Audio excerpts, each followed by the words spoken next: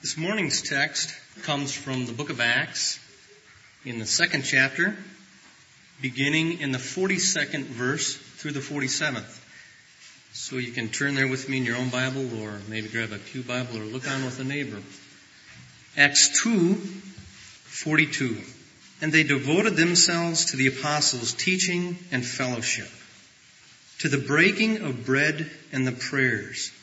And fear came upon every soul, and many wonders and signs were done through the apostles.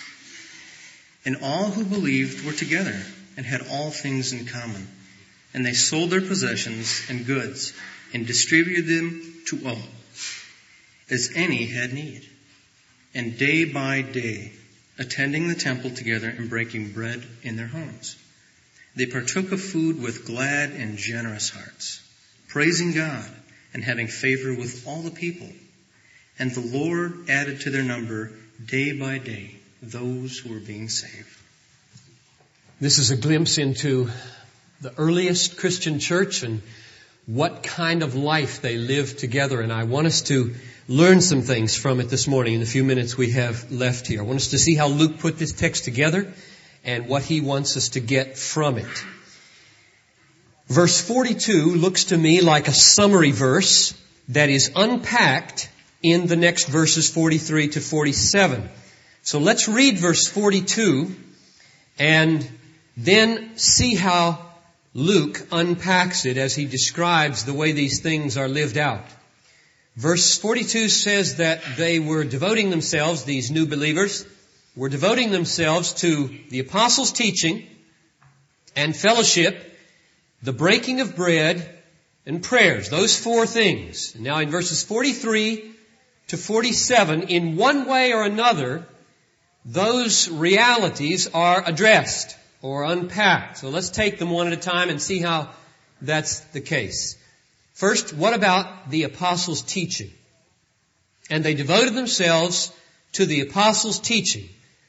Verse 43 mentions the apostles. Doesn't mention their teaching, but let's read that and see what that contributes. It says, and fear came upon every soul, and many signs and wonders, or wonders and signs, were done through the apostles.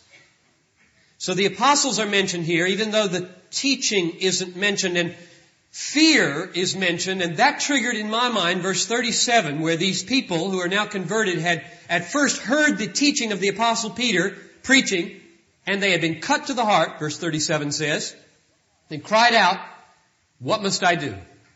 And I think that's an expression of a kind of trembling, a kind of awe, a kind of fear. Is there any way to get right with this God that we've so deeply offended by our sin?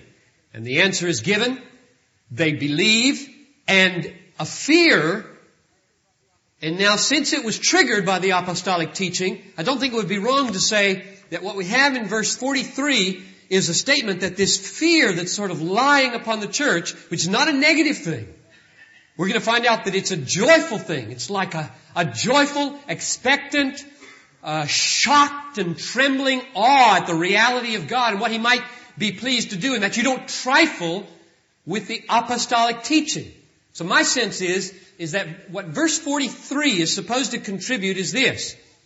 When they listened to the apostolic teaching, they also saw the apostles doing these wonders and signs, and two things then led into their being awestruck at God, namely the content of the apostolic teaching, which was Peter's sermon that they'd already heard, and then the demonstration of this power that the apostles had, which was the presence of God. And they just came away every time the apostles spoke saying, you don't trifle with the apostolic teaching. You don't fool around and play games with what the apostles teach. We'll see that especially in chapter 5 when Ananias and Sapphira tried to fool around and they both dropped dead. So there's a sense here that this is just stunningly, awesomely real. Nobody's playing church yet. That comes pretty quick in the Christian life. But right now, these people have upon them an awesome spirit of God is real, God is great, God is powerful, God is doing immediately in our presence wonders and signs. You don't trifle with God or the apostolic teaching. Second, what about fellowship? They devoted themselves to the apostles' teaching, verse 42, and fellowship. Now, we have a lot of images in our minds, if you grew up in the church especially, of what fellowship is. Fellowship hall, sort of stands for fellowship, right? Halls where you hold donuts and punch or coffee and talk with one another until you get tired and go home. And that's Christian fellowship for a lot of people. And there's something gloriously true about that, which we'll see, but it's not here yet. The reason I think it's not here yet is because this word fellowship in verse 42, many of you know the Greek word here because a lot of Sunday school classes are named this, koinonia class. I don't think we have one here, but most churches have a koinonia class. Koinonia means fellowship. But that little word koino means common or having in common or sharing. That turns up again in verse 44. That's what triggered my mind to the fact that in Luke's mind, the unpacking of the word fellowship is in verses 44 and 45, not verse 46, which we'll see is the unpacking of the breaking of the bread. Let's just zero in on this idea of commonality that's in the word fellowship, koinonia. Let's read verses 44 and 45. And all who believed were together and had all things in common. There's the word koina. Koina, it triggered the connection in my mind. And they sold their possessions and goods and distributed them to all. So koinonia first means having things koina, having things in common. It is not first eating together. It is first owning or having in common things. Now in a minute, Luke is going to talk about eating together. And we'll make much of that. But the first illustration Luke wants to give us of what koinonia or fellowship is something that has to do with the fact that these people were so bonded. They were so in love with one another. They cared so deeply with each other. Their lives were being knit together so quickly that when one of them was in need, the others felt terrible having lots of possessions and doing nothing about it. Rather, they, if they needed to, sold something and then used the proceeds to help the needy member. That's just the way it was. They loved to do that. Now this is very threatening to us.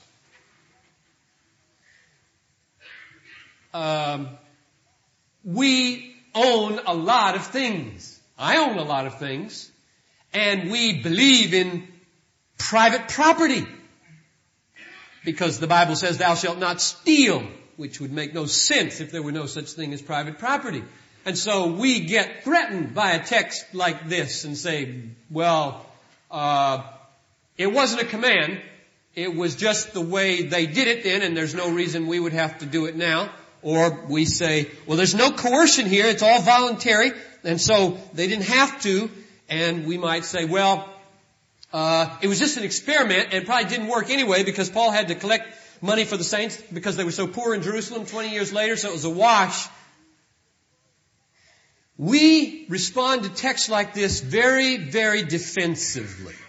Our first thought as wealthy middle-class Americans is, it can't mean this, Can't mean that I'm going to have to really give up anything. It can't mean that there might be some real sharing here, that our life together at Bethlehem might have some economic implications for me personally in my lifestyle, or that there being terribly poor Christians in Ethiopia might have something to do with my lifestyle. We are tremendously defensive. And our first textual reaction is to remove the stinger out of this text at all costs. Now that's real dangerous. When you find yourself doing that with the text, you just best, if you want to be honest, check yourself and say, oh, I see what I'm doing. All right, Lord, I see it. I'm sorry. Now let me just really be honest here with this text. Now, in my judgment, and I hope you agree, Luke records this story, verses 44 and 45, because he thinks what they did was praiseworthy. Luke loves what this church did. And he's the inspired writer here. He did not record these verses to make fun of them. He recorded these verses because this reflects the Spirit of Jesus in loving your neighbor as you love yourself. Luke admires these people. And Luke is the one we're to key off of here because this book is in the Bible. Luke is the inspired writer. Why is he telling us this story? Because it's a wonderful story. It's something that should excite us. It's something that we should say, wow, where's an expression like that at Bethlehem? What in my life corresponds to that kind of generosity? That kind of freedom from goods and possessions. Then I stepped back and I thought about Luke as I was preparing this. I said, Luke, you've really got a thing about possessions, don't you? And Luke said, I sure do. Check out my parables, for example, Luke said. And so I got out my list of parables, which is between the Old and New Testaments in one of my new Bibles, list of the parables. And I found that Luke is the only Bible writer who told the Good Samaritan parable. Luke is the only writer who told the parable of the rich fool. Luke is the only writer who told the parable of the great banquet to which everyone was invited and people wouldn't come because they had fields and cows and wives to tend to instead of God's banquet. Luke was the only one who told the story about the dishonest manager who used unrighteous mammon in order to make friends for himself in heaven. Luke is the only writer who told the parable of the rich man and Lazarus. And Luke looked at me and said, I got a thing about this. Because Jesus had a thing about this. Jesus said, a man's life does not consist in the possessions that he has, in the abundance of his possessions. And Luke, more than any other biblical writer, both in his gospel and in the book of Acts, is burdened to make plain to us, you can kill yourself by holding on to possessions. It is suicide to build bigger and bigger barns and lose your soul that night. And the antidote to that suicidal materialism is verses 44 and 45.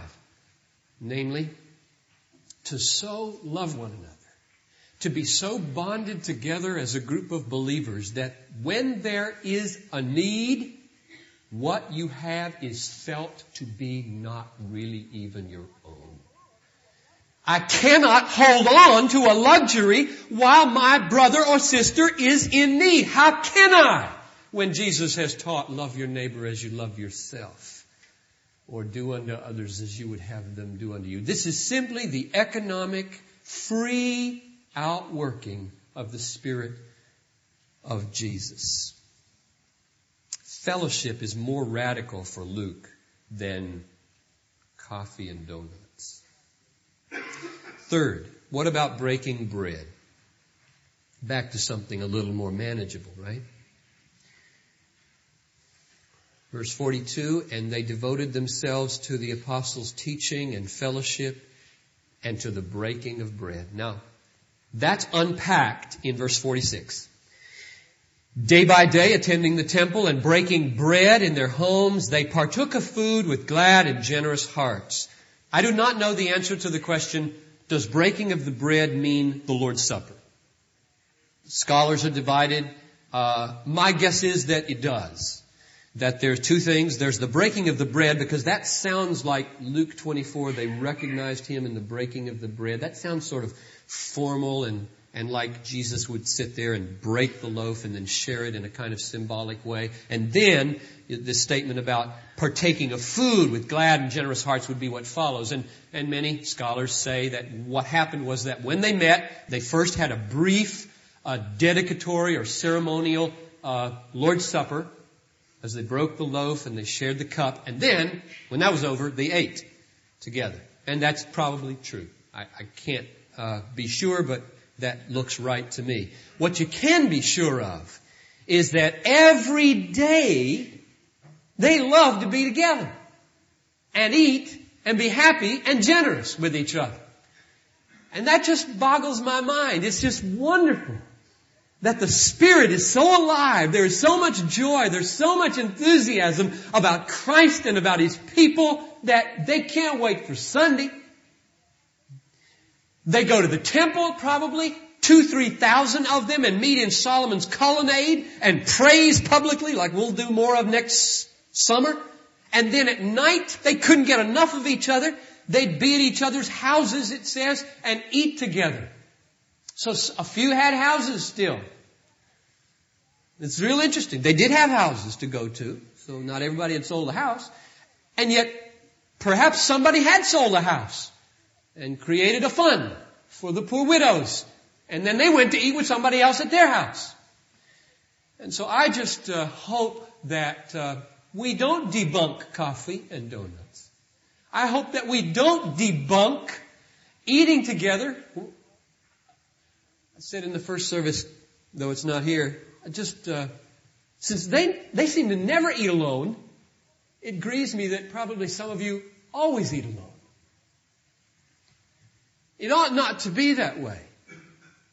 Married people and single people, old people and young people, we ought not to spend much time alone. You know that? That's what this text says to me. Christians ought not to be alone very much. Every day they were together. Not every 2 weeks in small group, did my duty in togetherness. Every day. We in America are so incredibly isolated. And I'm not blaming anybody for this. We all are. We have our little boxes we live in. Rear our kids in, make sure every one of them have a bedroom. Be away from each other. It's just, we live in a society that is just pulling us apart. Our cars pull us apart. Our businesses pull us apart. The pace pulls us apart. And I don't have any solutions except to say, let's be creative, let's be energetic, let's reach out, let's look around. Number 4, what about prayers? They devoted themselves to the apostles' teaching and fellowship, to the breaking of bread, and finally, prayers. And I think that's unpacked in verse 47. Praising God and having favor with all the people. Praising God and having favor with all the people. When they went to the temple, they praised God. When they met in small groups at their home and ate together every night, they praised God.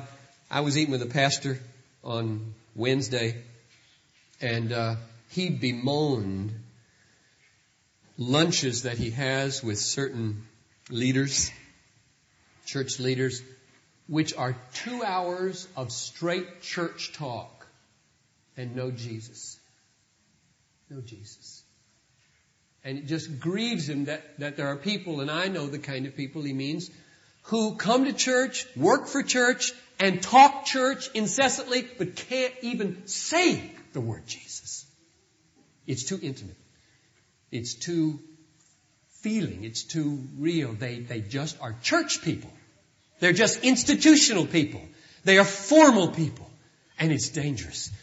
I mention it because these people, when they came together, praised God. When they met each other, they met God. Now, don't misunderstand me. I'm going to try to qualify this and I'll go back and say it real strong again. This does not mean, as sometimes I'm heard as saying, that every togetherness has to be religious. And so you can't play games together on Thanksgiving or do something as a family, kick back. You always got to be formal, and that's just not at all what I'm saying. What I'm saying is these people were so saturated with God, so shot through with the reality of Jesus, that when they played games, they praised God.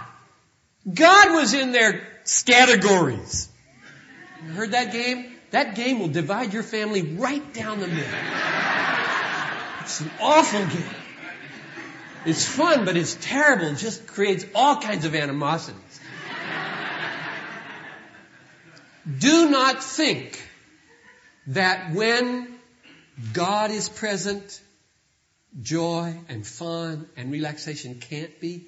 Let's just be so radically God-centered that everything has to do with God. That we don't feel a tension in ourselves between playing with our family and praying with our family. That the kids don't feel like, oh, now we got to pray, But rather, of course we're going to pray. We just had a great time playing together. It was a gift of God. I believe that's the wholeness that these early Christians were experiencing. So let me just summarize quickly. I see 7 things marking this early church. 1, they devoted themselves to the apostles' teaching. We have that now in the New Testament. 2, they experienced wonders and signs. I believe those are available to us through spiritual gifts as God blesses. 3, they were in a state of awe and wonder and fear. The stark reality of God was so great. 4, they shared possessions as though things were not their own when another was in need. 5, they got together in big groups in the temple. 6, they got together in little groups in their homes, often, every day almost, it seems like. And finally, 7, when they met each other, they met God. They prayed and they praised. Now let me just close by asking this question and trying to answer it briefly. What made all of this work? What's the dynamic or the force that is producing such a freedom from goods, such a love of needy people, such a readiness to praise and pray? And I think the answer is verse 43, that the fear of God had come upon them. That is not a negative thing, but a kind of trembling sense of the stark, utter, shocking, present reality of the living God. They couldn't trifle with God. He was real. He was right there. And they knew it. And I'll tell you, when that's not true, we do start accumulating possessions. When that's not true, we don't care much anymore about needy people. When that's not true, we don't feel natural about praying in the midst of playing. But when that is true, when you sense God's reality, when He draws near and makes Himself known, and you have a trembling sense, you don't trifle with this glorious, good, wise, powerful, loving God, then goods don't start to mean very much. People start to mean a lot more. Need becomes more urgent and you want to care. Prayer is everywhere. We're going to end the service now. And after I pray, I just want to make known to you again that if you brought into this service a burden, or if God has touched you in some way and you'd like to pray with anybody, with somebody about any of those needs, some of our people will just stand along the front here and off to the sides, and they'll be identified with little badges. And just walk up to them and say, would you pray with me about this? Let's pray.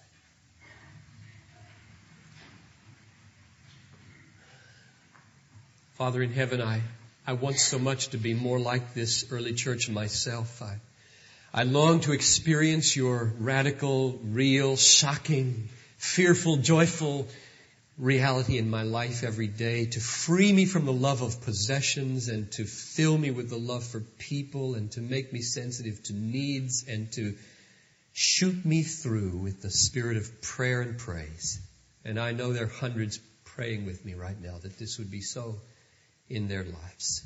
Lord, come and do it in our church. Grant that we would be a church who doesn't just have a lot of good formal togetherness in small groups and worship times, but just massive, massive informal togetherness that folds everybody in to a loving relationship. Help us to seek the kingdom first, I pray.